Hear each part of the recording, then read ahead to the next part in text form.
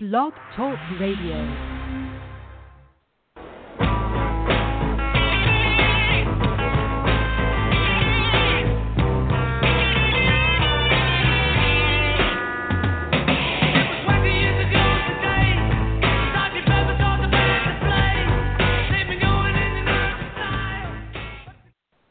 And good day to you, friends, and welcome to episode number 3 of the Pepper Mindset on Recipe Records radio show.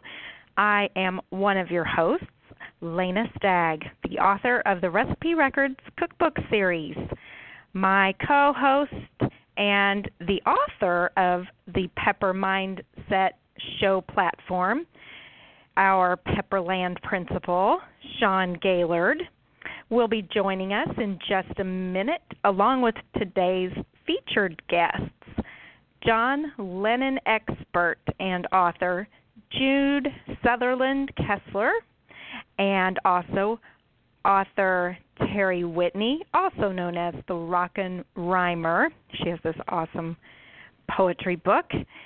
Sean and I thank you for tuning in to the Pepper Mindset shows, and if you've missed the last 2 episodes, you can still find them on Blog Talk Radio. They are in the archives and should be fairly simple to find. You can just put Pepper Mindset or Recipe Records into the search bar, and the episodes should come up quite easily.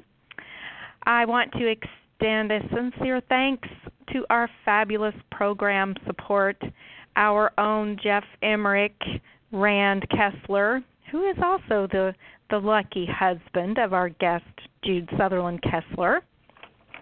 And I also have to send out a huge bravo to Jay Kelly of Jay Kelly Art. He designed the Pepper Mindset logo that might or might not be flashing on your show episode. He is such a fabulous talent and artist. So thank you very much, Jay, for creating this logo for our great show. And we also want to thank Nicole at 910 Public Relations for all of the support and help with getting our show going. Next week's show is going to be so fun. It's titled When You've Seen Beyond Yourself, Global Connections. Our guests are going to be authors Aaron Kadovich and Marty Edwards. Aaron's been on the radio show before, and he's a lot of fun and really interesting, and Marty's a new author in the Beatles world. I have to tell you, I am sitting here staring at a couple of remaining crumbs, which I can't even believe there are any remaining, from a slice of strawberry pie forever. And I'm telling you, that pie is intoxicating. The recipe happens to be in Recipe Records, a culinary tribute to the Beatles, which you can find on Amazon, of course. But the most special part of this recipe is that it was contributed to the cookbook by none other than our esteemed guest today, Jude Sutherland Kessler. And of course it would be a recipe named after a John song, but it is a fabulous recipe, and it it came from Jude's beloved mom, Maxine, who is watching over us today, and we everyone just raves about this strawberry pie. You need to get the book and check it out. So, Sean and I are very, very honored to have our 2 fabulous guests today, Jude Sutherland Kessler and Terry Whitney. Terry is going to join us shortly, and you're going to enjoy hearing some of her poetry from her book, Any Rhyme at All. But first, we want to welcome your John Lennon expert and the author of the John Lennon series, a 9-volume series. Did you hear that? The number 9. which documents the life of John Lennon as a narrative history. And Jude's been researching John's life for nearly 32 years. And all you have to do is look at one of her books with all of the footnotes and all of the proof that goes behind all of the events that happened to John. It's extremely thorough. You can find her books at johnlennonseries.com or at Amazon, and I highly encourage you to grab them while you can and prepare for the release of her latest volume in the series, which is due out next fall. It's titled Should Have Known Better, which documents in detail John's life from March 1964 to March 1965. What an exciting period of time. She is very caught up in that time period. She is also a contributor on Ken Womack's book, Things We Said Today. She's the official Fest blogger for the Fest for Beatles fans. You can find her blogs at thefest.com. And this busy lady is also the chairperson for the fabulous Beatles at the Ridge Beatles Festival in Walnut Ridge, Arkansas, next September. She is in charge of the Authors and Artists Beatles Symposium. Our guest today, Terry, and our guest last week, Ken, and myself will be there. Jude gives a fabulous program every year, so she will be there, of course. She's also been the chairperson for the Grammy Museum Beatles Symposium. She is such a dynamo, and even though we know the Beatles worked 8 days a week, I don't think they ever worked as hard as this brilliant writer, who is also my dearest friend, who is always so giving of her time and talent, and I really appreciate her taking the time out of her busy research time to be on the show today. And I am going to see if I can get connected with Sean. Hello, Sean. Did I click on the magic number? Yes, I have stumbled here into Studio 2, Abbey Road Studios. Hello, Lena. Hello, Sean. Great to hear your voice. It is great to hear yours, and I have to say, I don't know if it's the spirit of John Lennon or if it's Jude's influence, but I'm feeling a little wacky with wordplay today. I'm feeling a little mischievous as John was. I'm feeling not like the Pepperland principal, but I'm feeling like a middle school student right now, cutting up. Oh, maybe a little like a walrus. Goo goo goo baby. That's great. Well, I'm sure it's Jude's influence, because she has that influence on us with her connection with John. So, speaking of connections, let me see if she is on the line. And hello, Jude. Are you there? I am here. It's not you are here. I am here. You are here. We are all together, baby. Fabulous. Thank you for such a wonderful introduction, Lena. That was so very sweet, and I appreciate all of your sweet words, and especially about my mom. She was a great lady, and if I could ever live up to that category, that would truly be something. And Sean, thank you so much for inviting me to be on the program. You guys, we got to talk of some John Lennon here. Absolutely, Jude, and I'm just thrilled to have you here with us. And somehow, maybe when you're on because you're coming back a little bit later in the month, we need to have the number nine playing in the background as we talk. We need to have that. We do. We'll get Jeff Emmerich on that. Yes, let's play in Jeff. We are here in his studio. Hopefully the security guards at Abbey Road Studios won't throw us out, as we have snuck in and we're wreaking all kinds of jabberwocky and revelry here. Well, we just have to watch out for the apple scruffs. Woo, yeah. Yes. Oh, yes, definitely. Well, speaking of watching out and talking and all of the fun that we're having right now, our topic today, we're talking today about changing my scene and the about face that the Beatles did when they quit touring in the summer of '66. Everything changed from the music they made to their appearance and attitudes toward Brian and each other.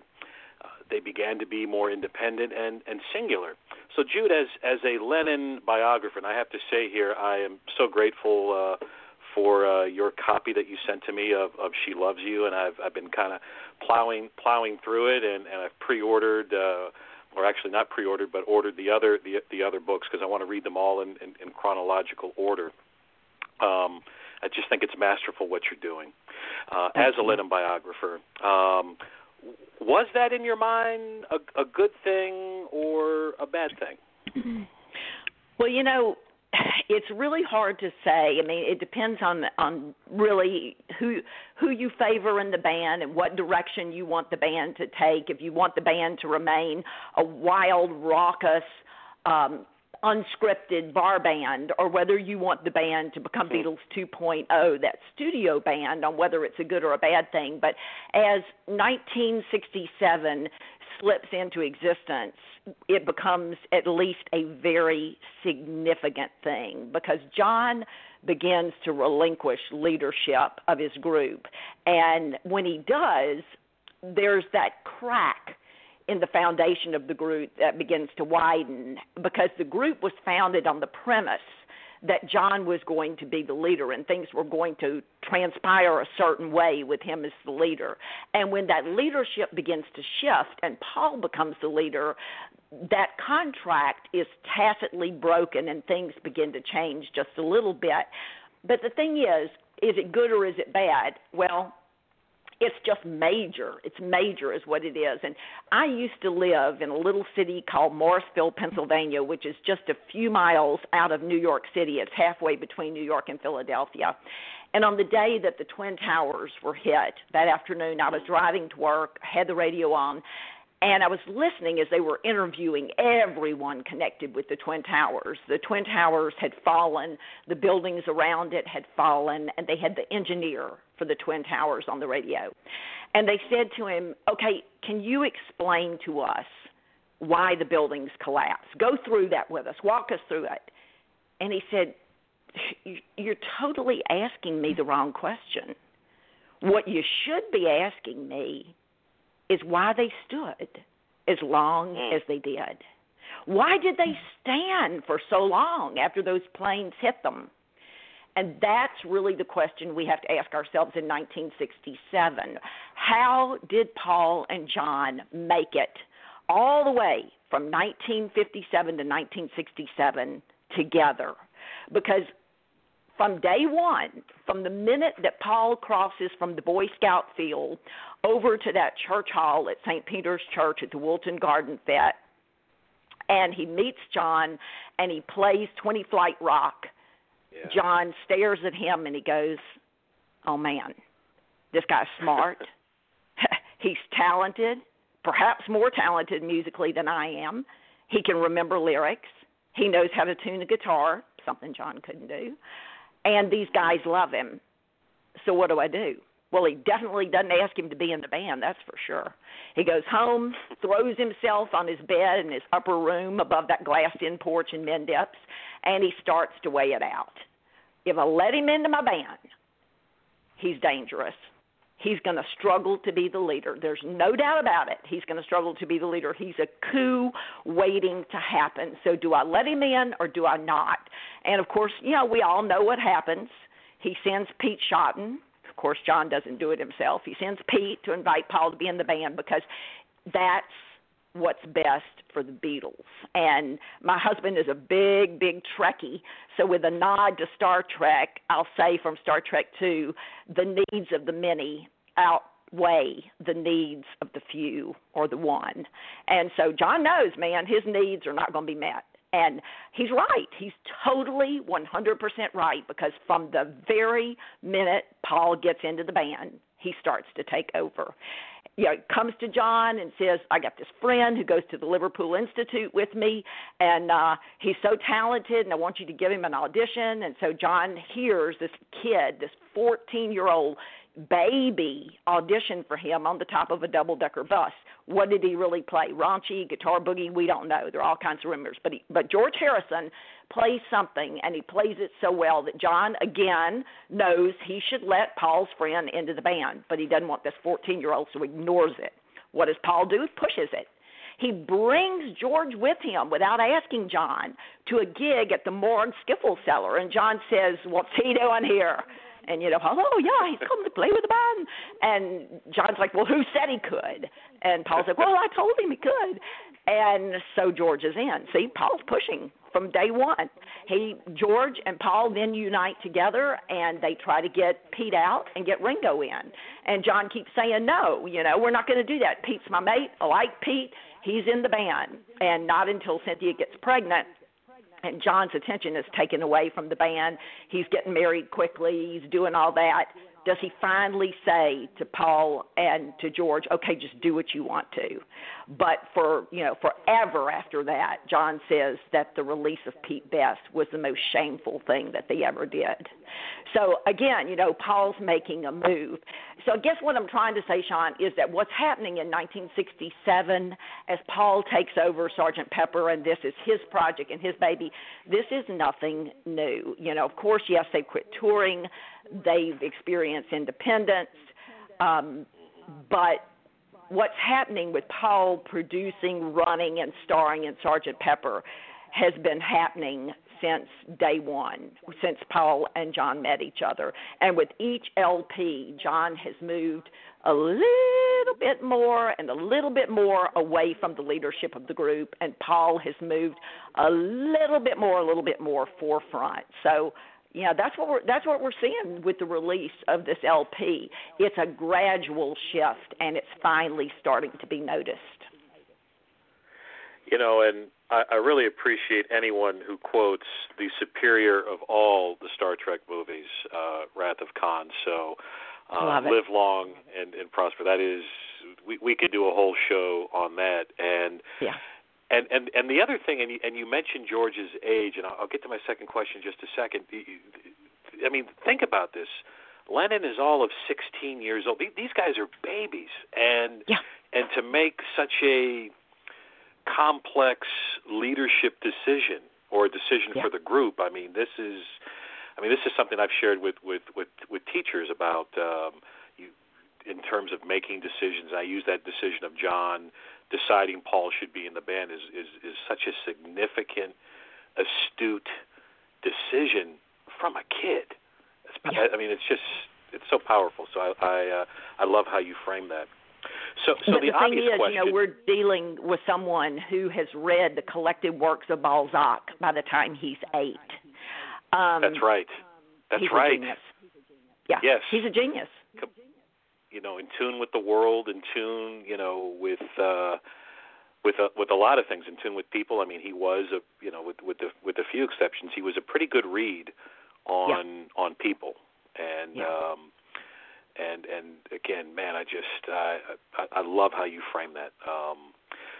So you know, leading up to June 1st, 1967, when Pepper is released, what is going on with John that causes this relinquishing of the leadership of the Beatles? Well, I guess for everyone listening and everyone who's going to listen to this later, let's first talk about what this band means to John, because if you don't know John, you may not know this. This is John's everything. His everything. His parents have, for very complicated reasons, abandoned him when he's 4.5 years old. He's living with an aunt who is all discipline and not a lot of love. She teaches him the right thing to do, but when he says, why are you here for me every day when I come home from school, wanting her to say, I love you, that's why, she always says it's my duty to do so. His uncle, whom he adores, finds out he's seriously ill, and they send John away, and he dies while John is gone. gone only to come home and have missed the funeral. I mean, he has no one. The band is everything. So this is the band that he dreamed of. His mother, who comes back into his life when he's a teenager and becomes his best friend in the world, tells him, John, you have music in your bones. You're destined to become great. You need to form a band because you will be the biggest thing ever. He believes her. He buys into that. And so he forms this band. He hand selects the members because, believe you me, if at the Morgue Skiffle Cellar in March of 1958, John had turned around and said to Paul, you get that kid out of here. I didn't tell you he could be here, and he's not playing. That would have been the end of George Harrison right there. Yep. It was John's band. And if he had said to George and Paul, no way, I'm done with you talking about this Ringo Starr, Pete is staying in the band, that would have been the end of Ringo Starr because it's John's band. At one point, they all give up the band, and they all get jobs. Paul goes back to school to become a teacher. George gets a job as an electrician's mate, and they quit. And he goes around and knocks on their doors and says, what is wrong with you? You don't give up on this dream. We're going to the toppermost of the poppermost, and brings them all back to the band. So this is how important this thing is to him. But he's dealing with the three things that cripple people and bring them to their knees. And everyone who's listening, you probably can guess what they are right now. Money problems, marital problems, loss of a parent. Big things. So let's just look at money problems real fast. You know, when Bernie Sanders was running for president, was talking about a 90% income, 90% tax on the rich. And everybody was like, yeah, that's right. That's a great idea. Let's revisit that idea in light of the Beatles. The Beatles were working their guts out day and night, never a day off. And when they do have a day off, some Charles O'Finley steps up and says, I'll give you $150,000 to play on your day off. They never have a chance to breathe. They work all day. They do interviews at night. They get home at 10 and 11 o'clock at night when they're home. They go back to work at 5 the next morning. They're working their guts out. And the British government is taking 90% of their earnings. And they're furious about it. George is writing Taxman about it. So then, on top of that, EMI, who is renegotiating their contract, is withholding £2 million because they can't renegotiate the contract. When they finally do renegotiate it and they give them the money, they know they're going to lose 90% of that hard-earned money to the government. And so their accountants come to them and say, guys, do you want to just give all your money to the government? In other words, just donate your salary, or do you want to do something with this money? Well, they said, well, like what? Well, Clive Epstein, Brian's brother, knows that Brian knows music, and he knows what's going on with Brian, and Brian is losing it. Ever since they quit touring, Brian doesn't feel loved or needed or wanted, and his life is becoming terrible. So he says, why don't you guys buy a record store? You know, Brian could help with that. Well, oh, no, that's too stodgy. That's too, we don't want to do that. That's too much like a workman. We want to do something exciting. John wants them to buy into a Marks and Spencer, which is a kind of like a Penny's clothing store. It's affordable clothing. That's where they used to get their turtlenecks when they were playing in the cavern, and their tennis shoes, their plimsolls. Paul says, no, we want to do something better than that, a boutique. And so they compromise and do, of course, the Apple Boutique. They have the Fool, this group of designers come in. They've been designing clothes for the Beatles and for their wives. They've painted John's gypsy caravan and his guitar, and they bring the Fool in to run it, and that's the beginning of Apple. But everybody who's a Beatles fan knows what's going to happen. Apple is going to suck the life out of them. It's going to drain their energy, drain their creativity, cause them to get into arguments. Money problems, always something that trips you up. Then, number two, talked about what's happening with Brian. When they quit touring, he feels like he's out of it. He listens to Sgt. Pepper being played and bursts into tears because he knows they don't need him anymore. They're not going to ever tour again. They're not going to stand on the stage. They don't need his theatrical expertise. They don't need to tell them to bow from the waist anymore or to stick with the playlist or not to throw sandwiches at the audience. He's done all he can do, and his day is over. So he starts gambling, drinking, taking pills, making bad choices. And look, everybody can see that he's beginning to move toward the end of his life. So John sends him a lavish bouquet of flowers and writes on the card, "I love you, Brian. I really mean that, John." Well, a couple of months later, Brian's dead. And, you know, whether it was intentional or an accident, everybody always debates that. All I can tell you is everybody knows it's going to happen. And John says, I distanced myself from him because I knew I was going to lose my dad all over again. I was going to lose my Uncle George all over again, so I separated myself from him. And what happens when Brian goes is John loses his center. Brian was the one that would organize him and say, John, it's time for you to go to that interview. John, it's time for you to record. John, so-and-so is here to see you, and you're not going to see him, or you are going to see him. So now there's no one to direct John anymore, and he's at loose ends. And very last thing, and the most important thing of all, is that his marriage is falling apart. And people that try to tell you that there was only Yoko are so wrong. Cynthia Lennon, You can ask Tony Barrow, you can ask Larry Kane. They will tell you that Cynthia Powell Lennon was John's piece. He called her every single night from his tours, every night. He didn't have to do that, but he wanted to do that. She, like Brian, calmed him down and centered him. So now he's met Yoko, and there's no texting, there's no email, there's no Instagram, but there are letters. And she's sending him 15 to 20 letters a day that say, breathe, look at the sky. She shows up at every party that they go to. She jumps into a taxi between John and Cynthia, wedges herself in. He is seeing her everywhere he goes. And I'll tell you a quick and very sad story that will illustrate what's going on in his mind at this time. When he's in the movie How I Won the War, just shortly after Pepper comes out, they have a release party at Cilla Black's house. And John and Cynthia show up, and John immediately abandons Cynthia and begins talking with other people and flirting with people who are there and everything. So Cynthia goes up to Cilla's bedroom and climbs into her wardrobe. And a man comes up there to use the bathroom, hears someone breathing in the wardrobe, opens the door, and there's Cynthia. And he says, well, what are you doing up here? And she said, I am going to stay in this wardrobe as long as it takes to see when John finally notices I'm not at the party. So the man closes the door and walks off. Well, a few minutes later, Cilla comes up, and she says, Cynthia, what are you doing? Cynthia says the same thing to her, and Cilla says, get out of the wardrobe, Cynthia. He's never coming for you. Wow. And that's where things were. Well, you take those three things and you put them together, and suddenly the band, which has been everything to him, isn't as important anymore. And so he just lets Paul have it, and that's what happens. Voila, Sgt. Pepper. Wow. And in light of that, though, you know, the album does possess some of John's enduring contributions. I mean, he does still write some of the greatest songs on the record, right?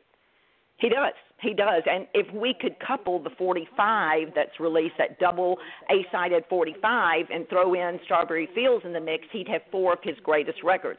Lucy in the Sky, a brilliant song. I wish we had time to talk about it because it foreshadows Yoko. So much of it talks about what's going to happen, you know, with her. That's really a lot of it's about her. Mr. Kite, even though Mr. Kite uses the lyrics from that poster, the music is brilliant. Of course, we give a huge nod to George Martin for that. I mean, he did a lot of that, but it's a great song. And then that record, which Rolling Stone says is the greatest song of all time, A Day in the Life. Yeah. But what you've got to compare these great songs to is the fact that this is John Lennon. This is a man whose voice alone, with no musical backup, opens with the Beatles. It won't be long, just John opening it. The guy who always sang 7 of the 14 songs on every LP, who dominated A Hard Day's Night. It's his album. It's just John. I mean, he would get offended if Paul had 4 or 5 songs. John counted the songs. He was the guy that when he was sick with flu and dead tired after 10 hours of recording, forced himself to sing, twist, and shout and to get it in one take so that it becomes that powerful closing for that Please Please Me LP. Now he's got 3 songs. And although they're good, he's got 3 songs, seriously. That's a big change for him, you know. Hey, Jude and Sean, I am so sorry to interrupt, but it looks like it's an international phone call, and I'm gonna click it on and see who this could be. Hello, okay. Caller, are you there? Hello. How does this thing work? Can you hear me? Hello. I can hear you. Yeah. Hello. I'm calling from across the pond, except that you're here at the Abbey Road 2 studios. So you must be across the pond. I fainted in case anyone wants to know what's going on. I'm out cold on the floor of the kitchen. I wondered what It that was thump awfully was. quiet. Yeah, I heard that thump there, you know. Tell us Jude is more, fallen and caller. can't get up. I want to hear more from this caller. Yeah, who is this guy? Well, maybe you will hear more when we meet in September in Arkansas. I thought it might be you. You have that distinctive, sexy, and yet California edge to you. That's right. Because I'm in me last weekend.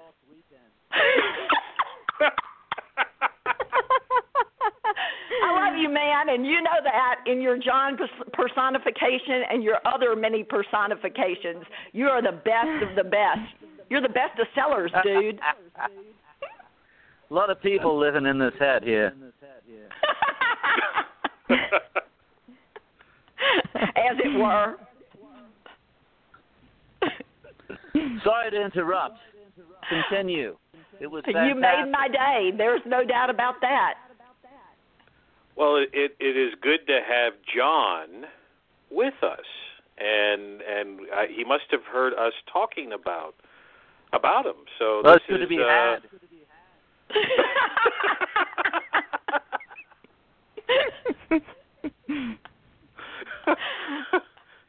I got to say, I was kind of having a bad day, but now I'm having a great day.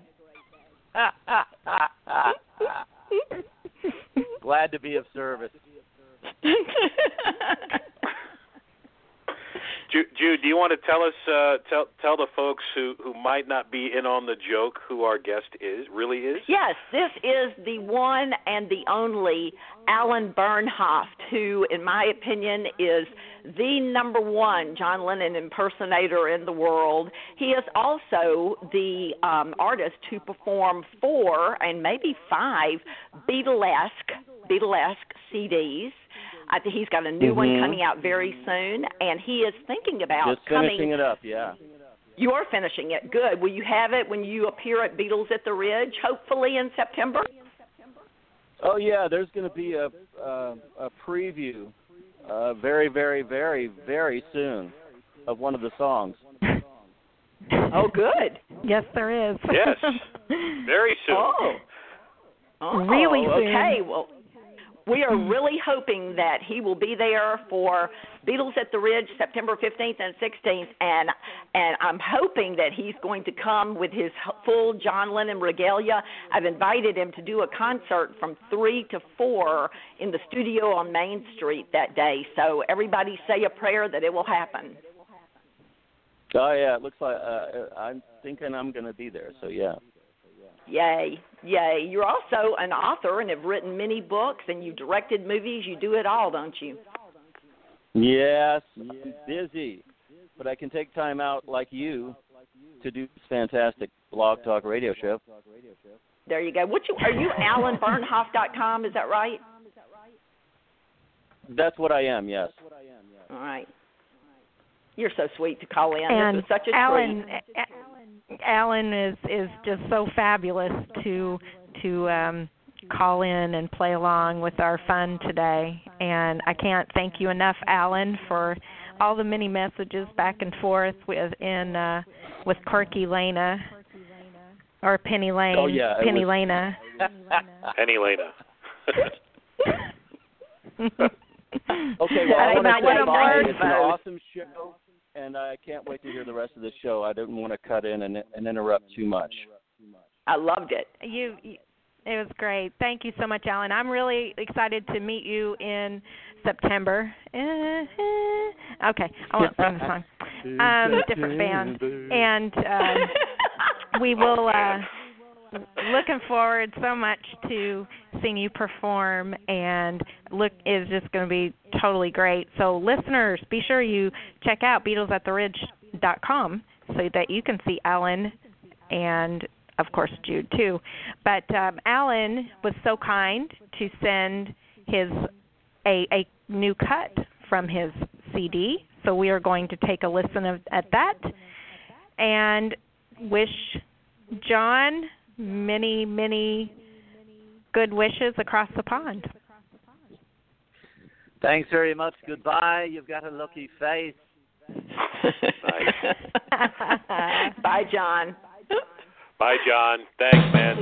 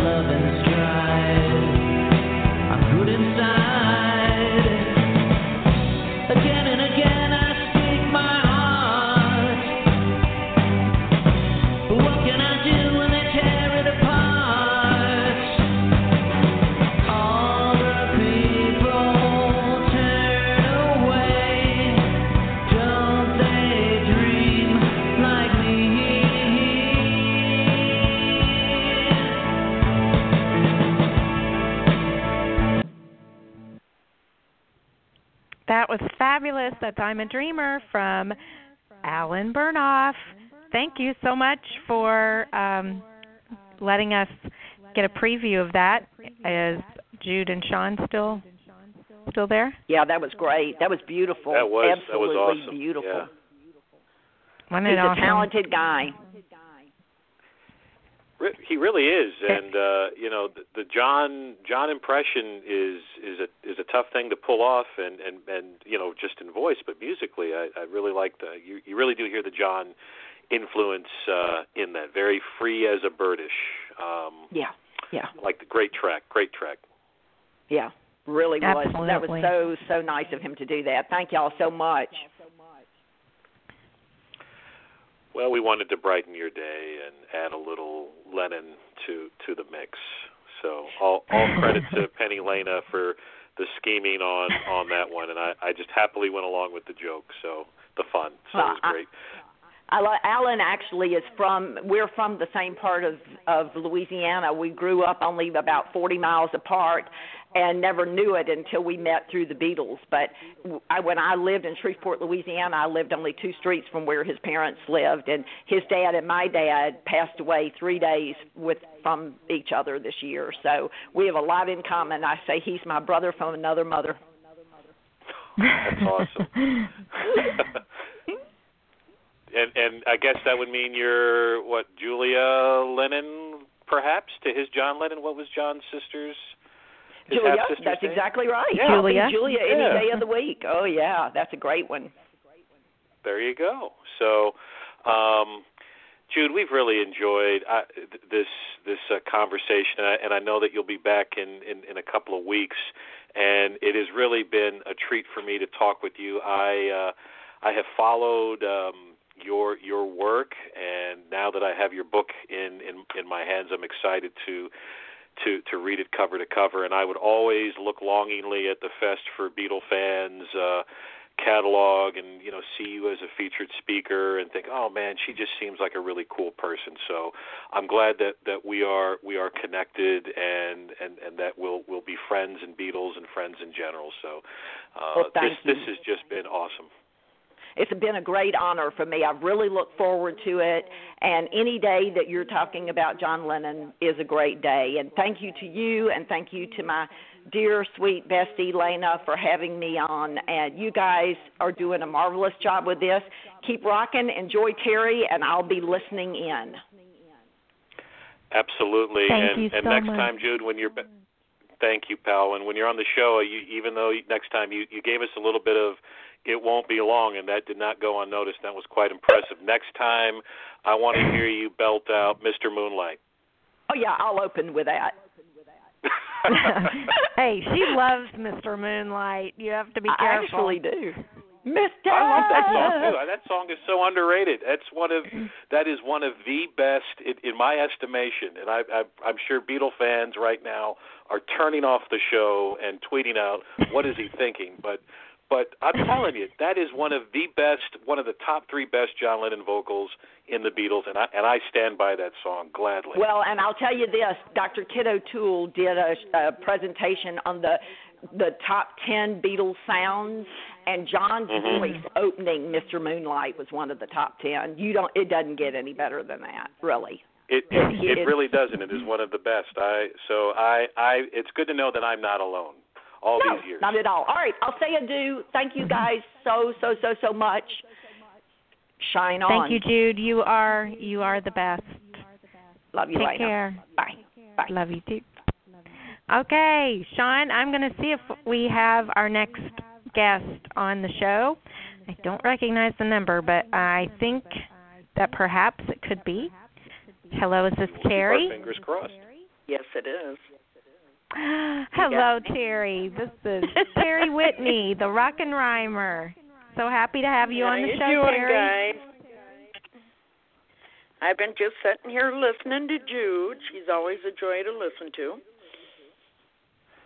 She absolutely is, and it's a joy listening to you and having you here with us, Terry, here on the Pepper Mindset, the Rockin' Rhymer. And for those of you who are not familiar with our friend Terry, let me just read give you a little bit of background about her from her little biographical sketch that I have here. From a young age, Terry Whitney had 2 strong passions: music, the Beatles in particular, and writing poetry. With encouragement from family and friends, she combined the 2 and started writing poems about how the Beatles' music had affected her life. She now shares her memories and thoughts in her first book, Any Rhyme at All, which is a play on the Beatles' song Any Time at All, for those of you listening and not knowing. Terry Whitney resides in a small town outside of Grand Rapids, Michigan. There must be something about the Beatles in Michigan, because our pal Nicole is from there, and so that's a state I need. She's a neighbor. Yes, I need to visit up there to see what's going on with all these Beatle fans.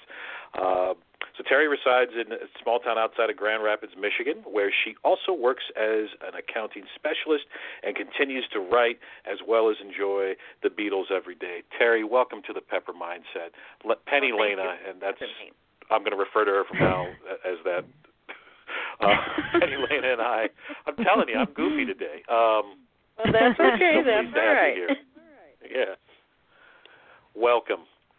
Thank you. It's great to have. It's definitely a thrill to have you here, and it's definitely as someone who is in education, and my teaching background is English, and just love teaching poetry, and I would always find an excuse in my classes to integrate the Beatles into into my lessons, and sadly, your book was not in my hands at the time I was teaching. So, for those of us who are fans of poetry and fans of the Beatles, this is just a great treat with the book. Tell us a little bit about the origin of the book and how you were able to merge these two passions together. Okay, well, I've always had a passion, of course, for music. I was brought up with a family that was very music-oriented, and I fell in love with the Beatles at the age of 9. And at the same time, though, when I was in school, I started writing poetry. I really seemed to like it. And the more that I heard the Beatles, and John was my favorite, so, of course, when I heard that he considered himself a poet as well, then I knew it was cool and okay for me to do. So I had a lot of people that would ask me that, and that's how I would usually answer it. And so when the book came about, I had written one single poem, and I had gone to Beatlefest and actually recited it in Decco's Poetry Jam. The following year, I wrote another one, but that one I didn't take there, but I had given it to Jude, as a matter of fact, and she read it on her radio, and she made me feel very well. And in talking to my family and friends, everybody said, you know, you can do this. Go ahead. So I figured, well, let's see what we can do. So I got with Nicole, and we decided for 30 poems. But by the time we got through, I think it ended up 34 or 35, because I think I could have kept going. So, yeah, it just all came together because it was easy for me to write, and plus it was fun writing. And that's the most important thing, and I mean that is the spirit of the Beatles. For them, it was fun to perform. You know, it was fun to be together in their camaraderie and all that. And we've been talking about John Lennon in this particular episode, and we talked about John extensively with Jude, and you mentioned John as a poet. What is it about his poetic sensibility that appealed to you, to your poetic sensibility? Well, I think it was more about the fact that his poetry wasn't always clearly understandable for some people, but it was what he felt and what he, you know. So that kind of told me you can express yourself in just about any way when it comes to poetry. And so that's kind of why I liked it so much, and the fact that, you know, of course, like I said, he was my favorite, so that made it even better yet. Of all the John songs, and there are so many, and I'll throw in solo, John. Which songs kind of stand out to your poetic ear? You know, what lyrics, you know, really, you know, as a poet, you go, wow, that could stand alone as a poem in an anthology or a textbook. Well, you know, we're talking about the Sgt. Pepper a little bit too, and I noticed something on the album lyrics. The first two songs on that are actually, if you take the part of the chorus out and everything and read it's just like reading a poem. And that's one thing that I liked about John and Paul's writing too, was the fact that it was very poetic in a lot of ways. So as far as my favorite with John, it's funny you said, you know, Mr. Moonlight, that's one of my favorites. Yeah, it's a great song. Thank you. I'm not alone. It's another person, another fan. Nope, that's always I'm been sorry, one of my I'm anti-moon. You're anti-moon. Thank you, Penny Lena. Yeah. Yep. Anti-moon. Well, anyway, we can form. I think we'll be forming our own Mr. Moonlight Mindset show. Right. The audience of two. You know. I'm going to follow the sun, guys. No. Ah. Yeah. That's Here good. it I like comes. it. Yeah. You know, and to me, a song that I used to teach back in my English teacher days, and I would use it as a form to help kids understand what imagery is. I would kind of do these subtle, Beatle references, but for me, the song "Across the Universe," which is pretty much a John song. I don't think Paul had any involvement in it whatsoever, and I remember, reading. Maybe it was in his famous Jan Werner 1970 Lennon Remembers interview where John spoke about that song, and he said that's one of the songs that's most me. That's poetry, and he invoked that very directly, and of course he could do that because he did publish 2 books of poetry and verse, and in his word, own right, wordplay. and the Spaniard. Yeah. Yep. Were any of those readings influential for you? I read in his own a long time ago. Yeah. And I would, in fact, I had the book right from the start. And I would say, that I had some of it that did. But I think more than anything, it was the fact that I connected with lyrics and poetry together. Mm-hmm. And that's why I continued to write like I did. Absolutely. Well, Terry, when are we going to hear one of your poems? Yeah, give us one. Okay. How about Songwriters Extraordinaire, since we're talking about the writing abilities? Why not? You ready? Okay. Ready. Lennon and McCartney, the best writing pair, wrote extraordinary songs with passion and flair. The two as a duo really had a knack, giving us music that would keep coming back. What one couldn't think of, the other one did. They tossed back and forth as if playing like kids. One would start the lyric, the other might finish. They truly wrote songs that would never diminish. They covered all bases when writing their songs, something to fit whatever mood comes along. They could take you from sad to flying high. They made us laugh and made us cry. They set high standards right from the start. That's why their songs kept hitting the charts. They wanted to be different and continue to grow, wrote from their hearts and gave us their soul. As times were changing, so did they. The songs grew with them in a cosmic way. Keeping it on the edge all the while, they proved to broaden with variety and style. The world was in shock. There would be no more days. Hearts were sad as they went their separate ways.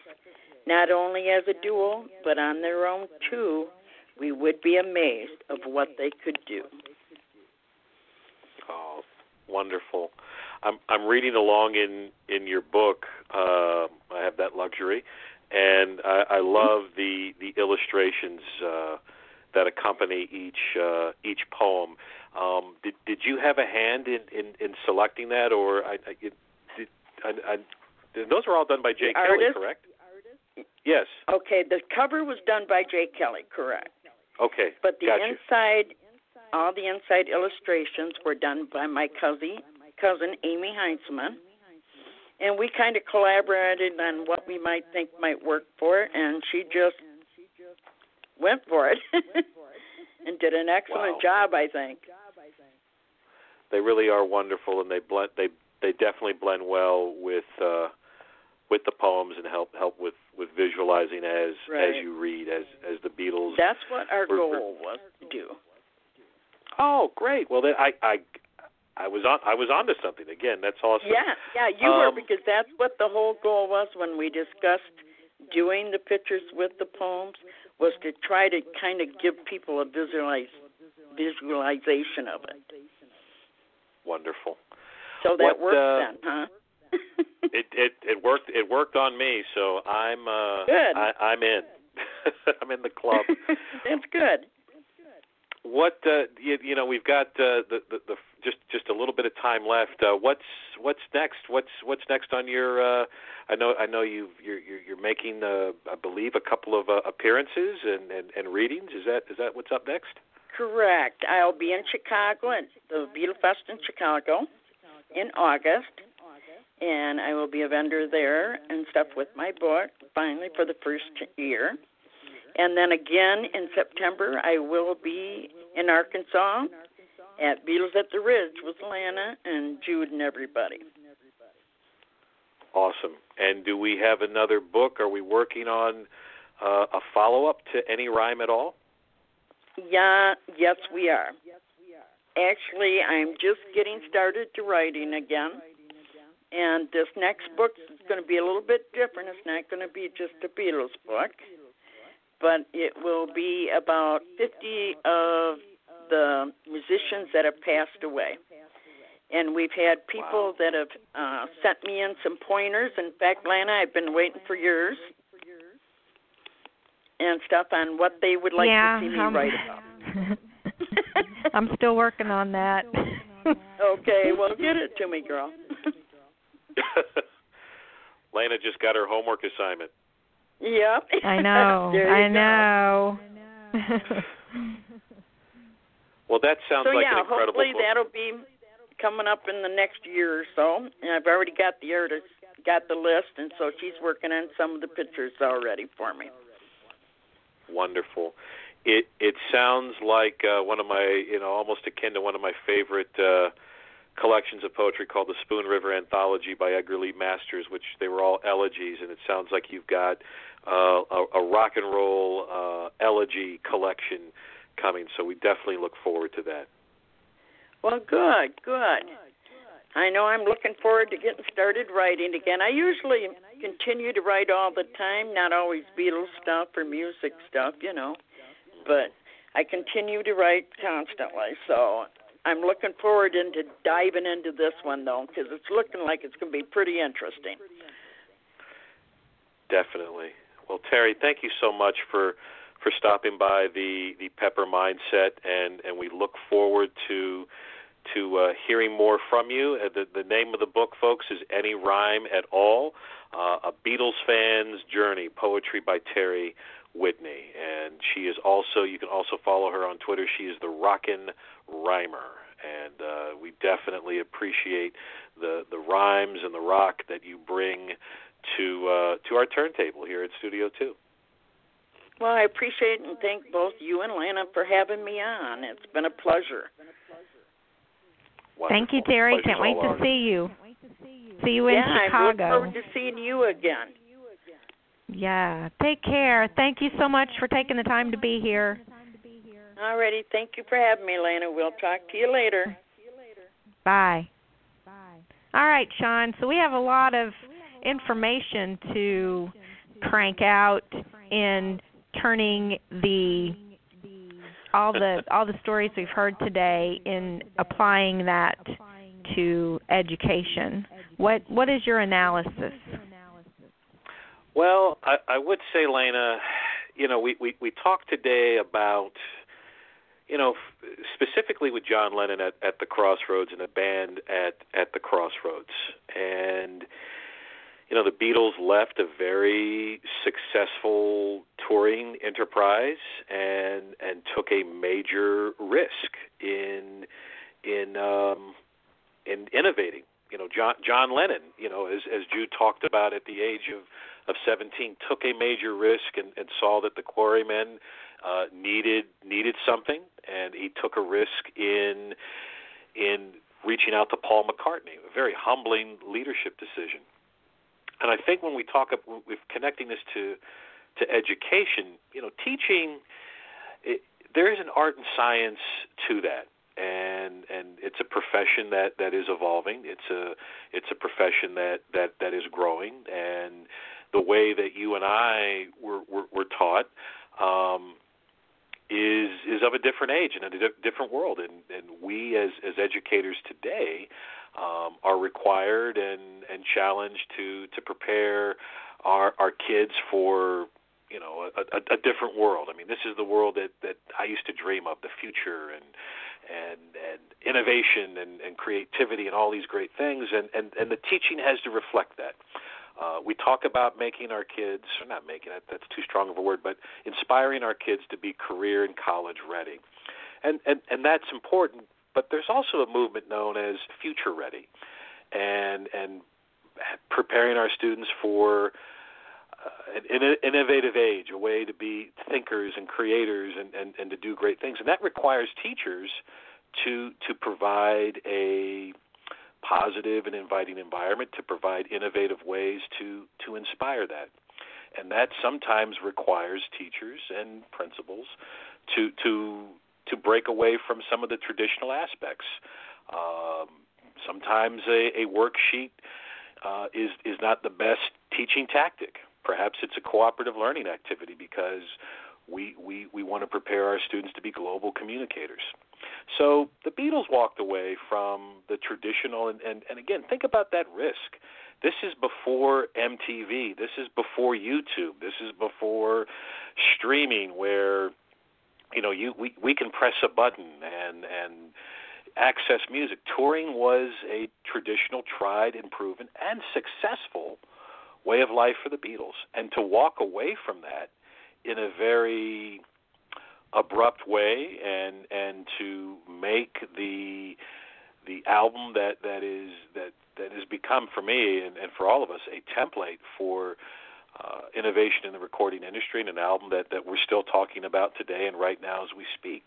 Teachers are called to do the same thing when it comes from moving away from putting kids in rows or, chalk and talk as we talk about it, or being a sage on the stage. We want to prepare our kids to be creative, innovative learners, and we do that by providing activities, whether it's a problem-based learning activity or a real-life experience, whether it's ditching. There is a movement known as Ditch the Desks, where classrooms are now almost like Starbucks and more flexible learning spaces. We also want to inspire student voice, and teaching should be a collaborative experience, I believe, between students and teachers. There are some teachers that embrace that and jump into that, just like, John and Paul and Ringo did, and George with recording Sgt. Pepper. I mean, they leapt head first into it. And some teachers are doing a wonderful job of that. And some teachers are scared of that and resistant to that. And so I think it's incumbent upon other teacher leaders, principals, lead learners to continue to push and to continue to stand against the grain in service and support of our kids. So sometimes... Right. Very true. Yeah, we got to walk away from Candlestick Park. Yep, I know. Sad, but change warrants some, major events warrant major change. So yes, that was definitely the case. On a side note, and I'm older than you, but I remember being in second grade in the dinosaur age, and my teacher was very innovative. She was so innovative, and she had a plastic bubble that she rigged with a fan, and if you had gotten a certain grade or read enough books or whatever, you got to spend your 15 minutes inside that station. And that was second grade for me, and I remember it all those years, and remembering it being such an innovative thing. And all the time my kids were in school, I kept wondering, where are they going to pull out the bubble for these kids? Because that, to me, was like, that was the greatest thing that could ever happen in the classroom. So that was just my little side note. Maybe that's what happened to me with the bubble girl. That's awesome, but it had a positive impact on you, and it stayed with you. The whole class. And the whole class. I mean, that's awesome. I mean, the plastic bubble. I was visiting a class the other day where kids had taken some shoe boxes in a big old cardboard box, and it was really inventive. They created a robot that turned into a house. It's like a transformer, and they did this all with the box, you know, and you know, these awesome. they were so proud of their work, and they were talking like little engineers and architects, and you know, that stuff like That's that awesome. makes this Pepperland principle know that, all right, the future. I mean, that act could compel them to design a innovative affordable living someday. Who knows? You never know. Exactly. You're exactly right. So the story of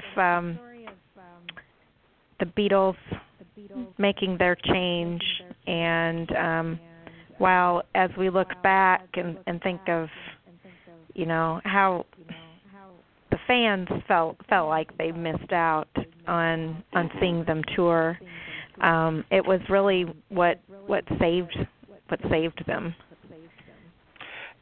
And you know, a lesson for any educator or anyone that is pushing against the grain from the Beatles is, if you do that and you stand firm and you walk away from whatever that stifling or traditional practice is, you have a masterpiece on the other side. And the Beatles did that first with Strawberry Fields and Penny Lane and then Sgt. Pepper. So, you know, that's the lesson for educators. Hang tough, take that stand, do those things that are innovative that people may laugh and scoff at. Know that you are creating a masterpiece in service and support of the schoolhouse. It's not easy, Precisely. but it's worth it. Yeah, precisely. And you'll look back and be happy about the masterpiece that you created. And Exactly.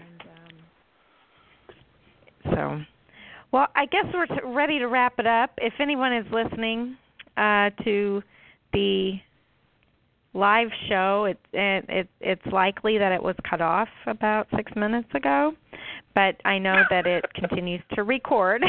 Yes. But it continues to record, so the archived recorded copy is it goes a few extra minutes, so we should be good.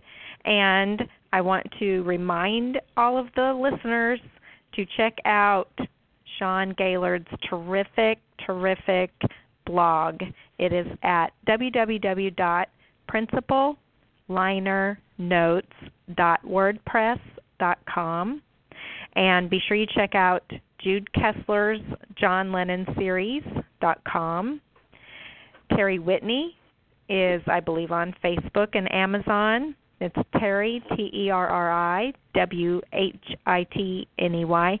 Everybody, all of us, every one of us are on Facebook and Twitter and probably Instagram and all of that good stuff. It shouldn't be too difficult to find all of us. And send friend requests and follow and keep up with everything that's coming up. We do have another show next Wednesday, same bat day, same bat time, Wednesday at 5 o'clock p.m. Central. And our guests are, as I had mentioned earlier, Aaron Kadovich. It doesn't look like it sounds in any shape or form. There's some education work for you. Phonics does not work on Aaron's name. Marty Edwards is also going to be a guest on the show. So be sure you watch for links for the new show and check out our old shows as well. Sean, it is always a pleasure to hang out with you in Studio 2. Is that the right number? I think so. If not, number 9. I'm kind of in Studio 9 for some reason. So it's just a great pleasure to be with you and be a part of the Pepper Mindset, hashtag the Pepper Mindset. Thank you so much for being here, and we will see you next week.